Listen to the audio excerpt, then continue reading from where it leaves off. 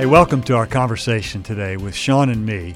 We don't have a particular guest in mind, though we are going to talk about a controversial and provocative new book that's getting a lot of traction in circles, not in evangelical Christian circles, but in broader cultural circles as well. The book is titled very provocatively, Jesus and John Wayne. And the subtitle, I think, is particularly revealing: How White Evangelicals Corrupted a Faith and Fractured a Nation. The author is Kristen Kobes-Du-Mez. She's a historian at Calvin University. She's widely published, has written a number of other things having to do with women and the gospel, and is published in a variety of national publications as well. She's a very respected historian, but has come out with a very controversial topic that we want to explore. We want to look both at the merits and the demerits of the book and take an honest and fair assessment of it to recognize its contributions, what she got right, and where we would take issue with her. So, Sean, we're really delighted to be able to talk about this together with the two of us. So maybe the first thing that we want to talk about was how should we approach such a controversial book like this? Because there are a couple different ways to look at this. And I want to make sure that we're reading this through the right set of lenses. Yeah, this is a great question. I can just tell you how I approach a book like this. The title is Jesus and John Wayne, How White Evangelicals Corrupted a Faith and Fractured a Nation. In other words, the reason the faith is corrupted religiously and the nation is fractured is because of white evangelicals. I'm looking at this going, I'm a white evangelical. That's right. Right? Yeah. Now, Kristen Du-Mez, who's the author, actually I heard in a different interview, said that she grew up in a tradition in the church that she's not evangelical and almost had a sense of disdain against evangelicals. That word might be too strong. I don't want to put that on her. Disaffected evangelical would be a fair term for it? I don't know if it's disaffected. I think it was just a tradition that saw evangelicals differently. And a very kind of an intellectual tradition is where she came from. So, but she says she grew up in kind of the evangelical subculture with the speakers and books and products and is well aware of it. Well, I am a white evangelical. So when I pick up a book like this, it's just human nature to get defensive. So what I try to do as well as I can is to resist some of that and say, okay, can I humble myself? Is there areas where my people have gone wrong? What do we need to learn? And I've certainly found that people outside of our group, whether it's religiously or faith, will notice things that we may not. So for those watching this who might be evangelicals or white, let's not get defensive. Let's read a book like this and ask ourselves, what can we learn from this and get better? I think that's the first step. I think it's probably helpful to know that she's not talking specifically about Scott Rae and Sean McDowell, or any of our listeners personally or individually. No, but she does mention my dad. But she is talking. But she's talking about our tribe. Yes, our tribe, and my father is mentioned there. So there's a level of it being personal. And even that I have to read and go, okay, is she making a fair critique? I think we have to approach it that way to be scholars, to grow. Human nature is just to get defensive. But you're right. It's not about you and me in particular. Viewers may actually be evangelicals, but disagree with much of, how other evangelicals see things. And I think as long as our doctrine of sin is what it is, nobody's exempt from admitting their faults, admitting places where they are broken, and recognizing that we all have things to learn. We never get exempt from having things to learn. Yeah. So, I think we also need to be fair and to point out the places where we think she's missed the mark, which there's more than a handful of those places too. There are. I think there's positive in this book that I think evangelicals and other Christians need to take seriously. She has diagnosed some serious issues we need to put attention to. But as we'll get to, I think there's some areas of concern. The other way of approaching this is when I look at a subtitle, and I know authors don't come up with subtitles and even titles sometimes. It says, How White Evangelicals Corrupted a Faith and Fractured a Nation. We live in a moment where everything is seen through the lens of race. Now, sometimes it's positive because we haven't seen racial elements that are there, and we need to see them. Other times, race is brought in and made the primary issue when people like Thomas Sowell and others would say, I'm not sure that's all that's going on. So when I see a subtitle like this, I immediately think this tells us about the wider culture that we live in. There's an audience automatically built in when you blame whites who are in power, evangelicals and part of the Christian tradition who are seemingly in power. It tells us something about the cultural moment that we find ourselves in. Well, and it also may tell us a little bit about the ideology from which the author is coming. Good. And we'll see as we get into that how prevalent that turns out to be.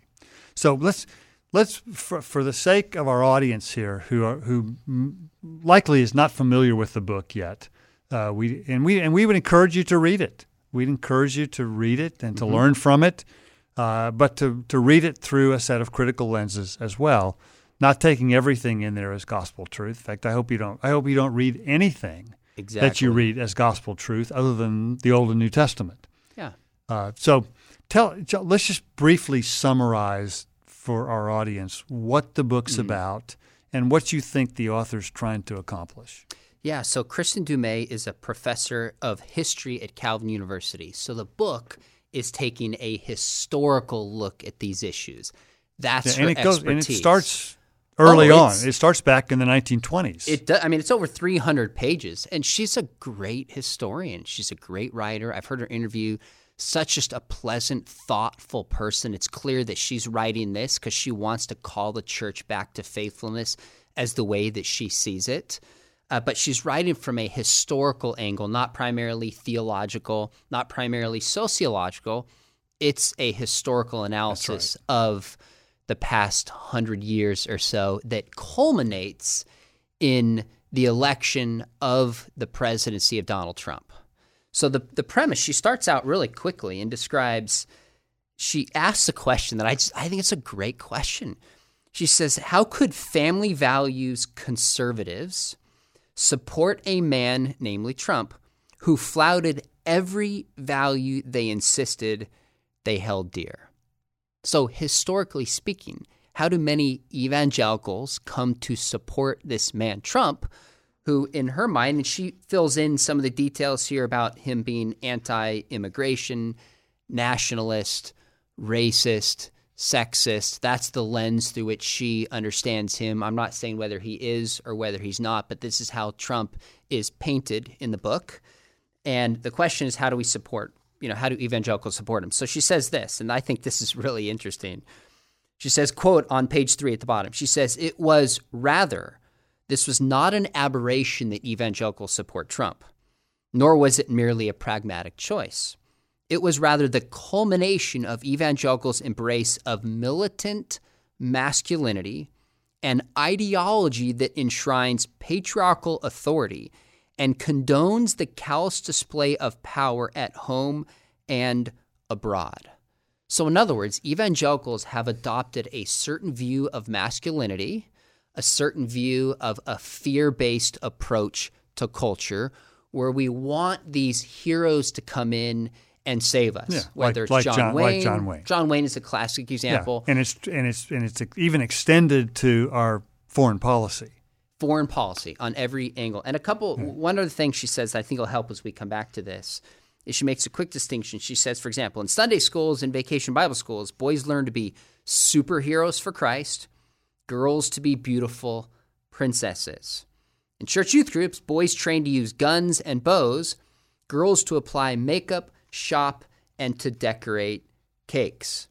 And so she says the next page, for many evangelicals, the masculine values men like John Wayne, William Wallace from Braveheart, played by Mel Gibson, Ronald Reagan, Rush Limbaugh, Jordan Peterson, and Donald Trump embody have come to define evangelicalism itself. That's the premise of the book, and she explores it historically. Yeah, now I will say, I'm glad she went back as far as she did, because there's a brief reference to the Bible Institute of Los Angeles. There is, yes. In the early 1920s as resisting this politicization of Christian faith that she found so prevalent throughout the last 100 years. And I found that kind of very interesting that it's the fundamentals quote that 5-volume series came out of the Bible Institute of Los Angeles, underscoring the importance of the mainstays of the main anchors of Christian faith, while at the same time she recognized, and I think correctly so, that it was designed. The Bible Institute of Los Angeles, which now is of course Biola University, was designed to be, this apolitical, organization, institution that welcomed people from all races, ethnicities, and political persuasions, because it was the gospel and the scriptures that were the central focus. I think what's really interesting as I was trying. Oh, here it is. That was a shameless plug for Biola University. But what's fascinating, but I think rightly so. She critiques Christian nationalism a lot, which you and I actually would agree. Maybe she has a different understanding of Christian nationalism. Is an unhealthy or unbiblically wedding of the nation of Israel and America as like the second coming of the nation of Israel, so to speak. That the United States is central to God's program yes, in the way that Israel was. A better way of putting it. And she cites Biola, interestingly enough, who says, and she gives a quote in here that, let me see if I can read it here, where one of the King's Business's publication of Biola says, no, America is not a Christian nation because, quote, such a nation does not exist on earth and never has existed and never will exist until the Lord comes again. So it actually was pushing back in the earlier part of the 20th century. So she's saying Biola was on the right side, but clearly things have shifted since that time over the last 80, 100 years, so to speak. Yeah, and that view, of course, clearly comes out of our eschatology, which we hold that the nation of Israel still has a place as God's chosen nation, even in the present age. So, no other nation enjoys those same privileges and prerogatives. And I think as we've pointed out before, to wed the gospel to any kind of national agenda for any country other than the prophesied nation of Israel, I think is going theologically off the rails. I think that's right. And this may be getting ahead to some of our critique. We want to talk about positives first. But the point being, there are a lot of strains in evangelicalism resisting a certain narrative that she's telling. Yeah. And we're going to get to some of those. I'm very proud of our founders. Yeah, me too. For the stance they took and the openness with which they welcomed people from all backgrounds and all races and ethnicities, while at the same time maintaining the centrality of the gospel and biblical faithfulness. So I think hopefully our audience is somewhat clear on what our author is up to and what she's trying to accomplish. It is a long historical stretch. So if you don't like reading history, we suggest that you cut to the conclusion.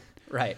And just get to the point, the main things that she's trying to get across. But if you enjoy the historical sketch and the background, granted it's through a unique set of lenses, you'll enjoy that part. I did, and they were helpful reminders of a lot of the tradition that formed the evangelical faith that you and I were brought up in.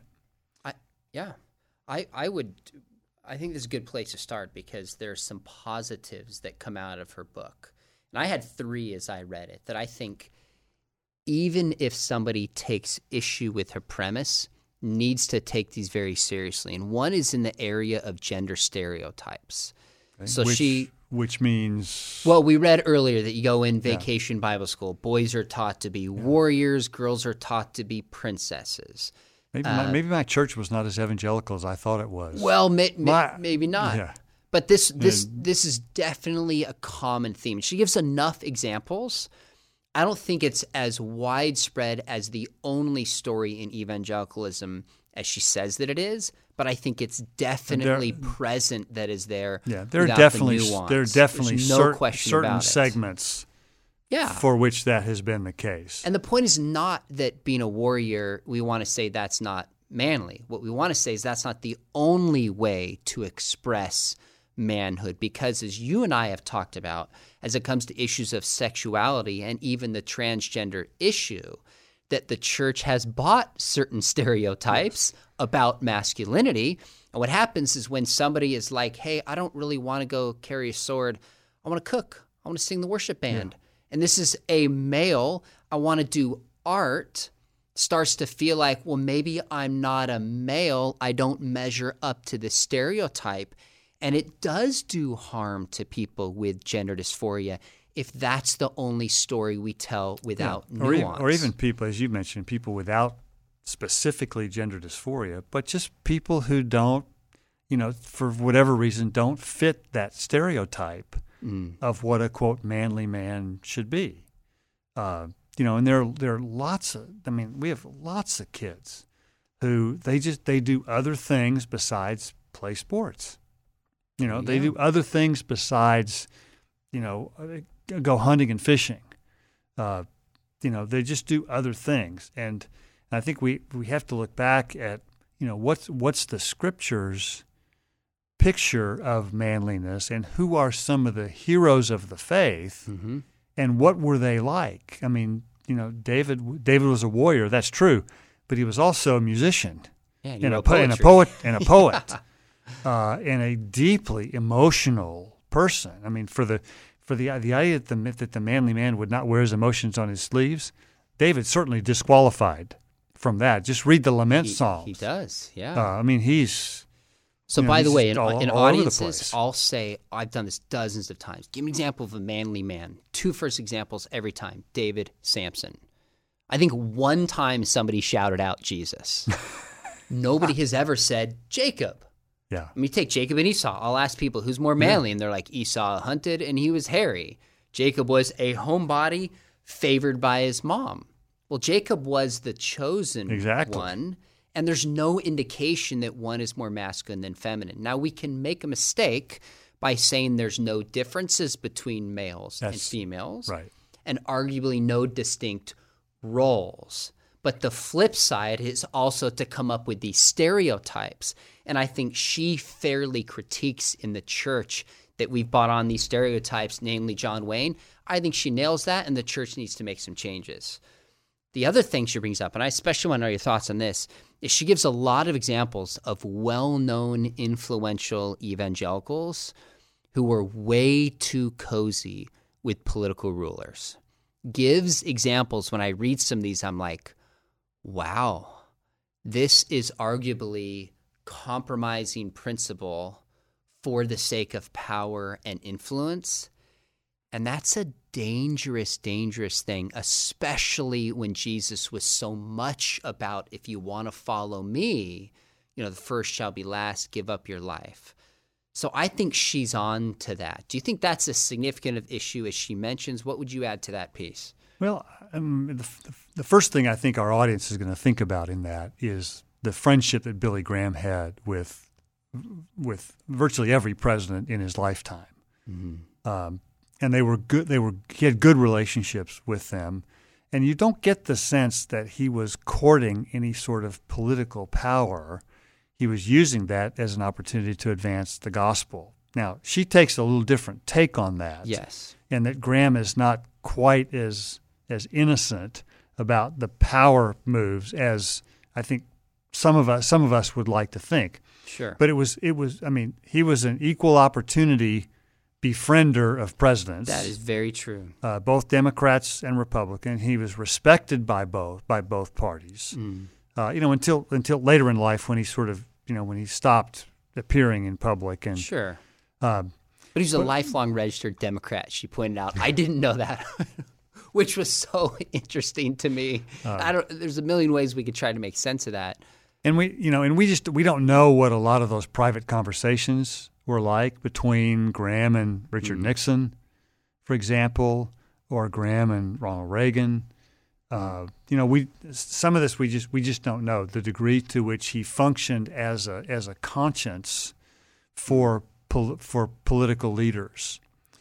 Now, I do think there is merit to the idea that to advance a kingdom agenda at times in the minds of some folks, required and required more political influence than I think we should have been comfortable with. Mm. Now, I think we started in a good place because there are some things that I think are biblical moral positions that ought to be things that the law and public policy are concerned about.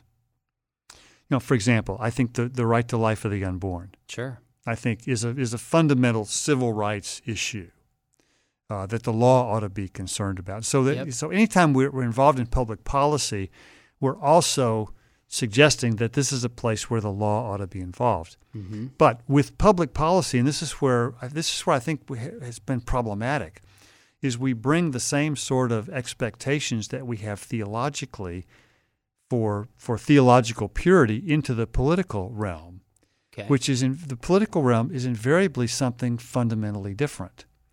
The political arena is a place of negotiation and compromise and limited objectives. Our theological realm, not nearly so much.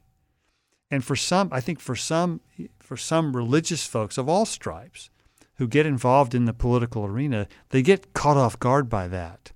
And compromise in the political arena is not a dirty word.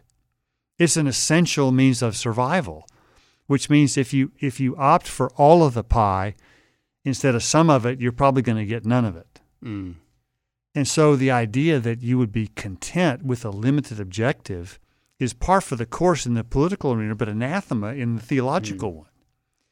And I think some of that has contributed to overreaching on the part of religious believers in the political arena, and also contributed to a disillusionment. Gotcha. With the political. That's how I think we ought to approach it. That's interesting. If I was going to sum up my concern, I think the church, we obviously have to have a pastoral voice, but have a prophetic voice. And the more the church cozies up to politicians on either side, you lose that prophetic voice. And I think she gives at least some sufficient example of ways where I look at this, and I don't know all the details. Maybe it's tailored in a certain way where some nuance is lost. But I look at that and I think, whether left or right, here's a theological leader allowing themselves to be used for a political platform. Is that wise, and are we losing a prophetic voice? That's at least a question we need to ask. And again, people of a number of religious stripes have raised the same question. I think you can say the same. I think she critiques this on the right, but yes. I think you can make the same criticism on the left. I agree. And that the prophetic voice of the left, which they pride themselves in, is often compromised by the alignment with one political party's agenda. Now, I think this is where we have to remind our audience that no political platform is perfect. No political platform aligns point by point by point with biblical faithfulness. And there's a good reason for that. And that is because no political platform was written with that as the goal. Right. That wasn't their purpose. Now, there may have been some parts of some platforms may have been written in order to win the support of a fairly sizable religious community of one stripe or another. And so the degree to which those religious groups allowed themselves to be co-opted, I think, is a valid point that I think she is justifiably critical of. I think you're right that it goes both ways. I read this as an evangelical, and one temptation is to go, yes, but the other side does it too, which is true within the Christian fold. But I also read and go, okay, are these fair examples? Do we need to not do this? But it's when you say the other side does it too. Yes. Which I think, turns that back, upon ourselves to look more carefully at. And I think that's fair. I think there's a valid point to that. Now it wasn't that long ago that some of the folks who had cozied up to political leaders on the right, expressed disillusionment with that too. I know Chuck Colson, toward the end of his life, his last project had nothing to do with politics. It was all about ethics and morality. And I know some of the original spokespeople for the religious right in the moral majority became very disillusioned with politics. And I think they recognized that they had been used and co-opted in some unhealthy ways. That's a great lesson that did not make it in this book unless I missed it.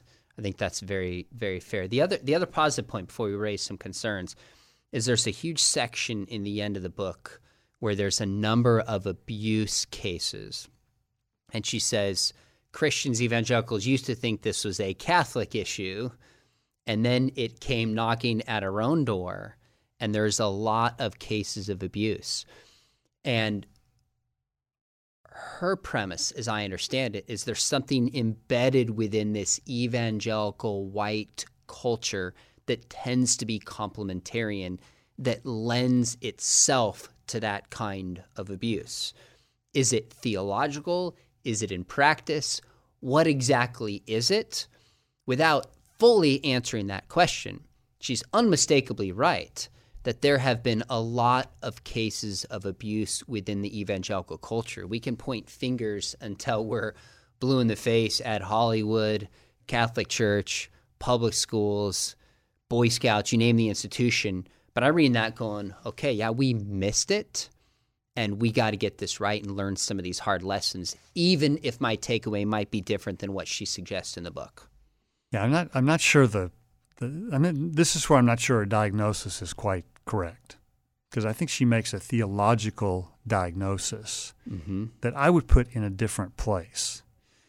Her diagnosis comes out basically is that a lot of these abuses are a fallout of a complementarian view of gender roles. Yes, that's right. Which for audiences that may not be familiar with that term, what we're basically saying is that there's a difference in roles and functions in both the church and the home between men and women, and that there are certain leadership roles in the church that are reserved for men, namely elders, and there's the responsibility for male leadership in the home.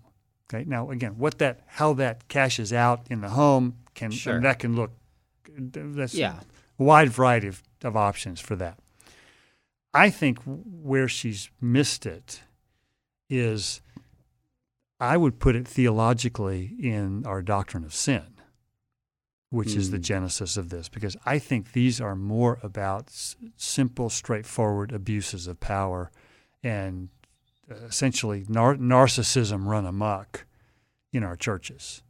And how it's still a bit of a mystery to me how we can claim to worship a crucified Savior and tolerate these kind of narcissistic impulses among our church leaders. That may have to be reserved for when we get to glory. Yeah. So clearly the abuse is not people saying, let's go to Ephesians 5 and take seriously what Scripture teaches about husbands, love your wives as Christ loved the church. That's not what's taking place here. Rather, your argument is, and I think it makes sense, there's narcissism, there's people who want power and are going to use Scripture justification, if at all, and the abuse comes out of that core issue rather than the theology itself. Now, just to be clear about this, that's not to say that there aren't places where a complementarian theology has been misapplied. Okay. For example, we've often heard that people will extend that and claim that those role distinctions take place in all areas of culture, not just the church and the home, which is clearly an application that the Scripture doesn't intend to make. It's also been misunderstood with the notion that men are initiators and women are responders, which I think is a gross oversimplification and taught nowhere in the Scripture, in my view. Which then women apply that to say, well, God must not be in favor of me having leadership positions in whatever, in my company or in my, in whatever arena that I'm operating in.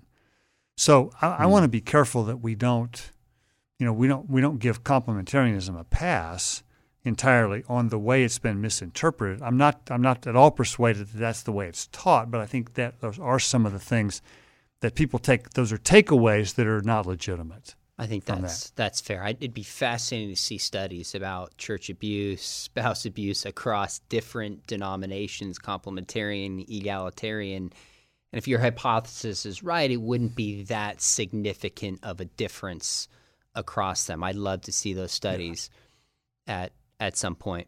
Nonetheless, these kinds of abuse in the church, evangelicals need to take seriously, and anyone who puts a spotlight on that is raising important questions. Yeah. And I think she rightly points out the cover-ups have been damaging too. You know, and that, you know, we have to believe, you know, women don't bring these accusations lightly.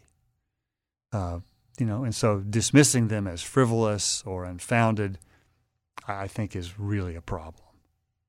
Let's get to some of the critique. We do have a lot to say that's critical of it too. Mm-hmm. So I know you have raised a criticism about the overtly political lenses through which she tends to view the historical record. So spell that out a little bit. Yeah, if you open up the book right away in the intro and right away in the premise, it's clear that Donald Trump is the foil. No question about that. So you look at the way he's described, the characters attributed to him are all negative. Whether they're true or not, that's the lens through which he is viewed. And then at the end of the premise, after describing that he is nationalistic and militaristic and sexist, etc., it says, hours after crossing the threshold of 270 electoral votes to secure his victory, President-elect Joe Biden called on Americans to restore the soul of America. He called for unity, for an end to the demonization that pits fellow Americans as enemies. Now, what's interesting to me is this is not said explicitly. It's cataloged or described as a historical look at evangelicals, but there's clearly a political aim here. You look at the way conservatives and Republicans are consistently cast. Obama and Clinton and Biden consistently cast positively. Now, my point here is not to say she's right or say she's wrong. I don't ever tell somebody how to vote. I have not taken a political position. If it was reverse, I would make the same critique. But I think anybody reading this shouldn't think here's a historian who's trying to just make sense of why evangelicals seemingly voted and got Trump into power. There's an underlying political agenda behind this and a political ideology that informs the whole thing. Well, she had an opportunity to be more even-handed.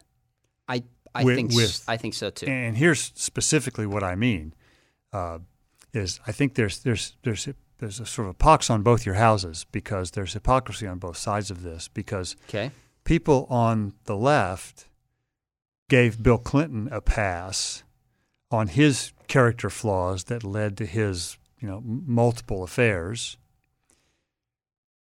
and were publicly very critical of Donald Trump for his character flaws because they favored Clinton's policies, which had especially starting out, had a very strong left-leaning tilt.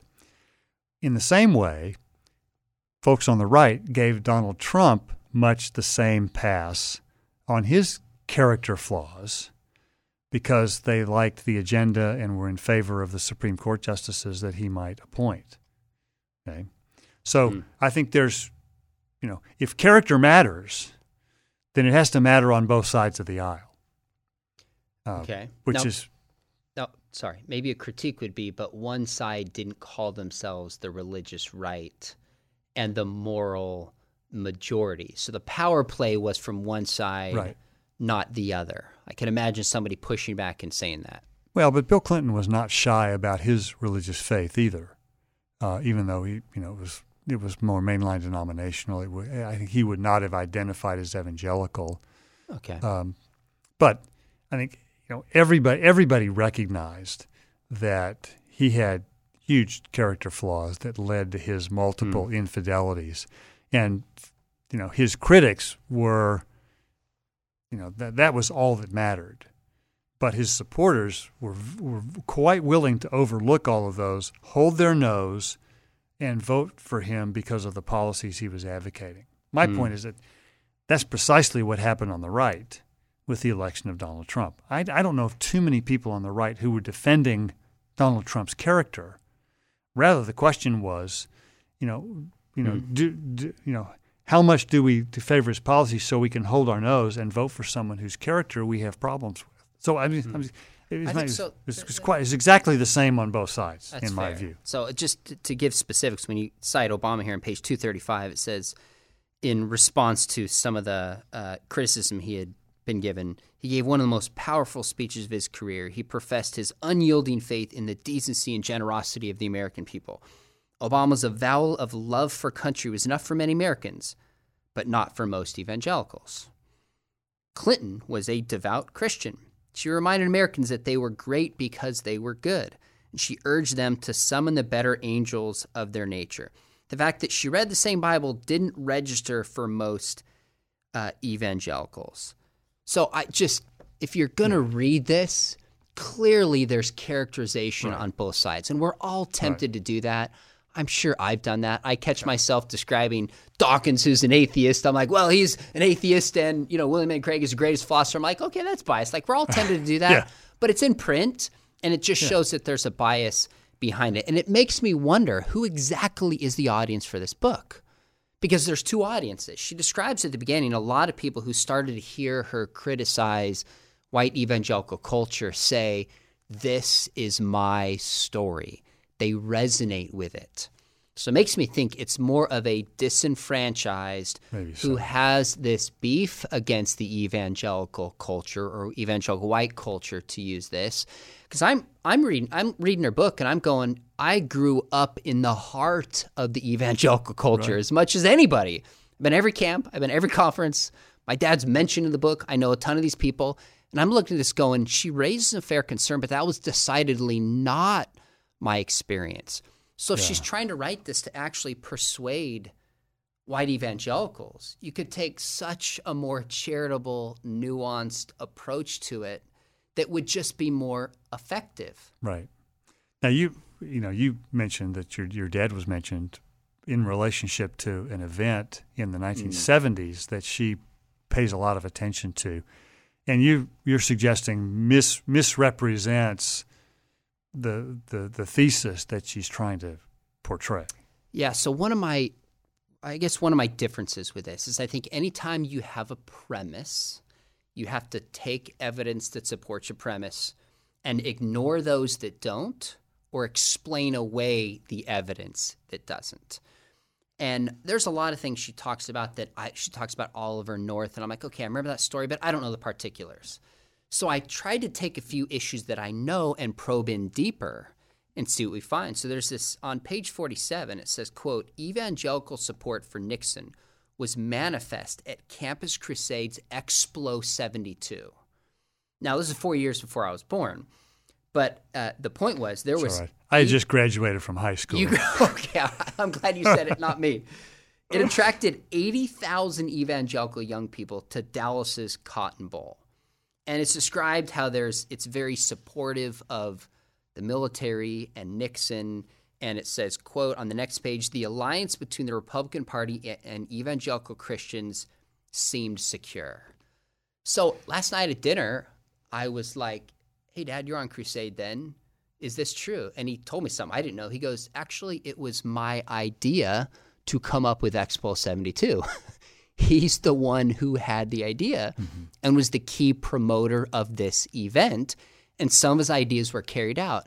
He goes, son, I was there. Any political party in power would have been invited, Republican or Democrat, because of the national prominence that was being drawn to the message. Now, it's a fair question to ask. Should an event like this have any political presence at all? That's a fair question. But the point was, this is cast because Nixon was there as a distinctly pro-Nixon event. But he told me last night, he goes, if it was a Democratic president, would have been invited, and people would have shown the respect and cheered for him at an event like this, just like they did for Nixon. So I won't go into all of them, but there's a number of things that I read in this, and I just thought that it's being twisted, arguably. And I'm not going to say intentionally, but we all have an approach to this. And I just found it part of the story, but missing a lot incomplete. Of the elements. It was very incomplete. You know, one other part of this that I think is incomplete are the handful of places, and it's there in the beginning and it's also there at the end, where she makes the claim, which I think is widely accepted as gospel truth, that 80% of evangelicals voted for Donald Trump. Mm-hmm. Turns out that's not quite the case. That's right. And it's a case of selective use of statistics. So to spell out a little bit what more the real thing is. So I found it interesting that in the intro and the premise, she cites this statistic 3 times, and then 2 other times throughout the book. So clearly this statistic is central in the story that she's telling. It says, quote, on page, Roman numerals 14, XIV, exit polls revealed that 81% of white evangelicals voted for Trump. Now, she stated that clearly. It's about exit polls. But the implication as this is stated is that it's the majority of evangelicals, a strong majority of evangelicals, that support Trump and put him into office. Well, there's a few blogs online, even a Christianity Today article about this that challenges this 80% notion and says it's not quite complete. There's a lot more to this story. And one of the things is, think about this. I wrote this down to make sure I got it right. Is 40% of those who characterize themselves as white evangelicals didn't vote at all. 40% didn't. So if you take the 40% who didn't vote, and according to this 80%, the 20% who voted but not for Trump, that actually means that 48% of self-identified white evangelicals voted for Trump. That means a majority of evangelicals did not vote for him. That doesn't tell the same story and have the same ring that you fractured a nation and you corrupted a faith. Now, it's still a fair question. Why did so many people vote for Trump? That's a fair question. I love that she raised it. But what everybody's hearing is 80% of you, and you just pull it up, it's like Washington Post, all these news organizations use this kind of stat typically to castigate and criticize the white evangelical church. So the stat itself is not complete. The other part is like, what is an evangelical? What does it even mean? Now, she does raise this in her book. She's like, evangelicals understand themselves theologically, but even evangelicals recognize that oftentimes they have theological and biblical illiteracy. So there's a cultural understanding. So to her credit, she recognizes that the term evangelical is somewhat, it's ambiguous and not clear. Look, I've had a chance to be interviewed by New York Times and by CNN, by their religion correspondents. And at least in these 2 circumstances, it's very clear that they do not understand what an evangelical is. Even within the church, most people don't understand. So that's another piece of it that says, who are we talking about here? And then even on top of that, there's other things like, why did they vote for Trump? Now, she gets into that in the book, but it's for a range of reasons, some economic, some pro-life, Supreme Court. But what I find is there's a lot of people who look at evangelicals who voted for Trump and they assume they voted for a certain reason and import a worldview upon them rather than actually ask them. And the story is often very different. So at least 5 times in her book, 3 times in the premise is this stat shaping it. And if that's so central to the book and that stat is not as strong as it sounds, to me it questions the larger narrative. Okay, I think that calls some of the premise into question. Yeah, at least the extent of the premise. It's part of the story, but it's cast as the whole story, and I don't think it's the whole story. So we would hold there are things that we need to pay attention to from this. Absolutely. But there are things that we take issue with as well. Let's just sort of summarize sort of one last reflection on this. And what would you say to our audience if they end up watching this, go out and pick up the book? I would say read it with an open mind. Don't be unnecessarily defensive. Look for positive ways that the evangelical community needs to improve and get better with its use of power, its relationship to politics, what it communicates about gender. But be skeptical that what's painted as the whole story, there is another side to this that's left out. I mean, there's a proverb, I think it's 1820, that says the first to speak in court sounds right until the cross-examination begins. And that should be the way you read any book, like the Bereans in Acts 17. They examine Scripture daily. So I thoroughly enjoyed reading this because I grew up in the evangelical church. I'm like, I remember Promise Keepers. I was a student at Biola, and I went during that time. Like, I thoroughly enjoyed it. If you want a longer book that has a historical approach and critiques evangelical culture that's well written, it's a book worth reading. But I think a lot is left out. Yeah, we just want to make sure that people don't draw conclusions based on an incomplete narrative. So thank you for joining us for this. We hope this has been a helpful conversation for you. We would commend the book to you, even though we take issue with it in a number of places. We think it's got some valuable contributions to make, and we think you ought to read it. But just read it recognizing the lenses through which the author is viewing the subject. This has been an episode of the podcast Think Biblically, Conversations on Faith and Culture. The Think Biblically podcast is brought to you by Talbot School of Theology at Biola University, offering programs in Southern California and fully online, including our Master's in Christian Apologetics, where I teach classes on the resurrection, the problem of evil, and beyond, now offered fully online. Visit biola.edu/Talbot to learn more.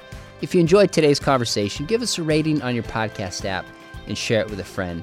Thanks so much for listening, and remember, think biblically about everything.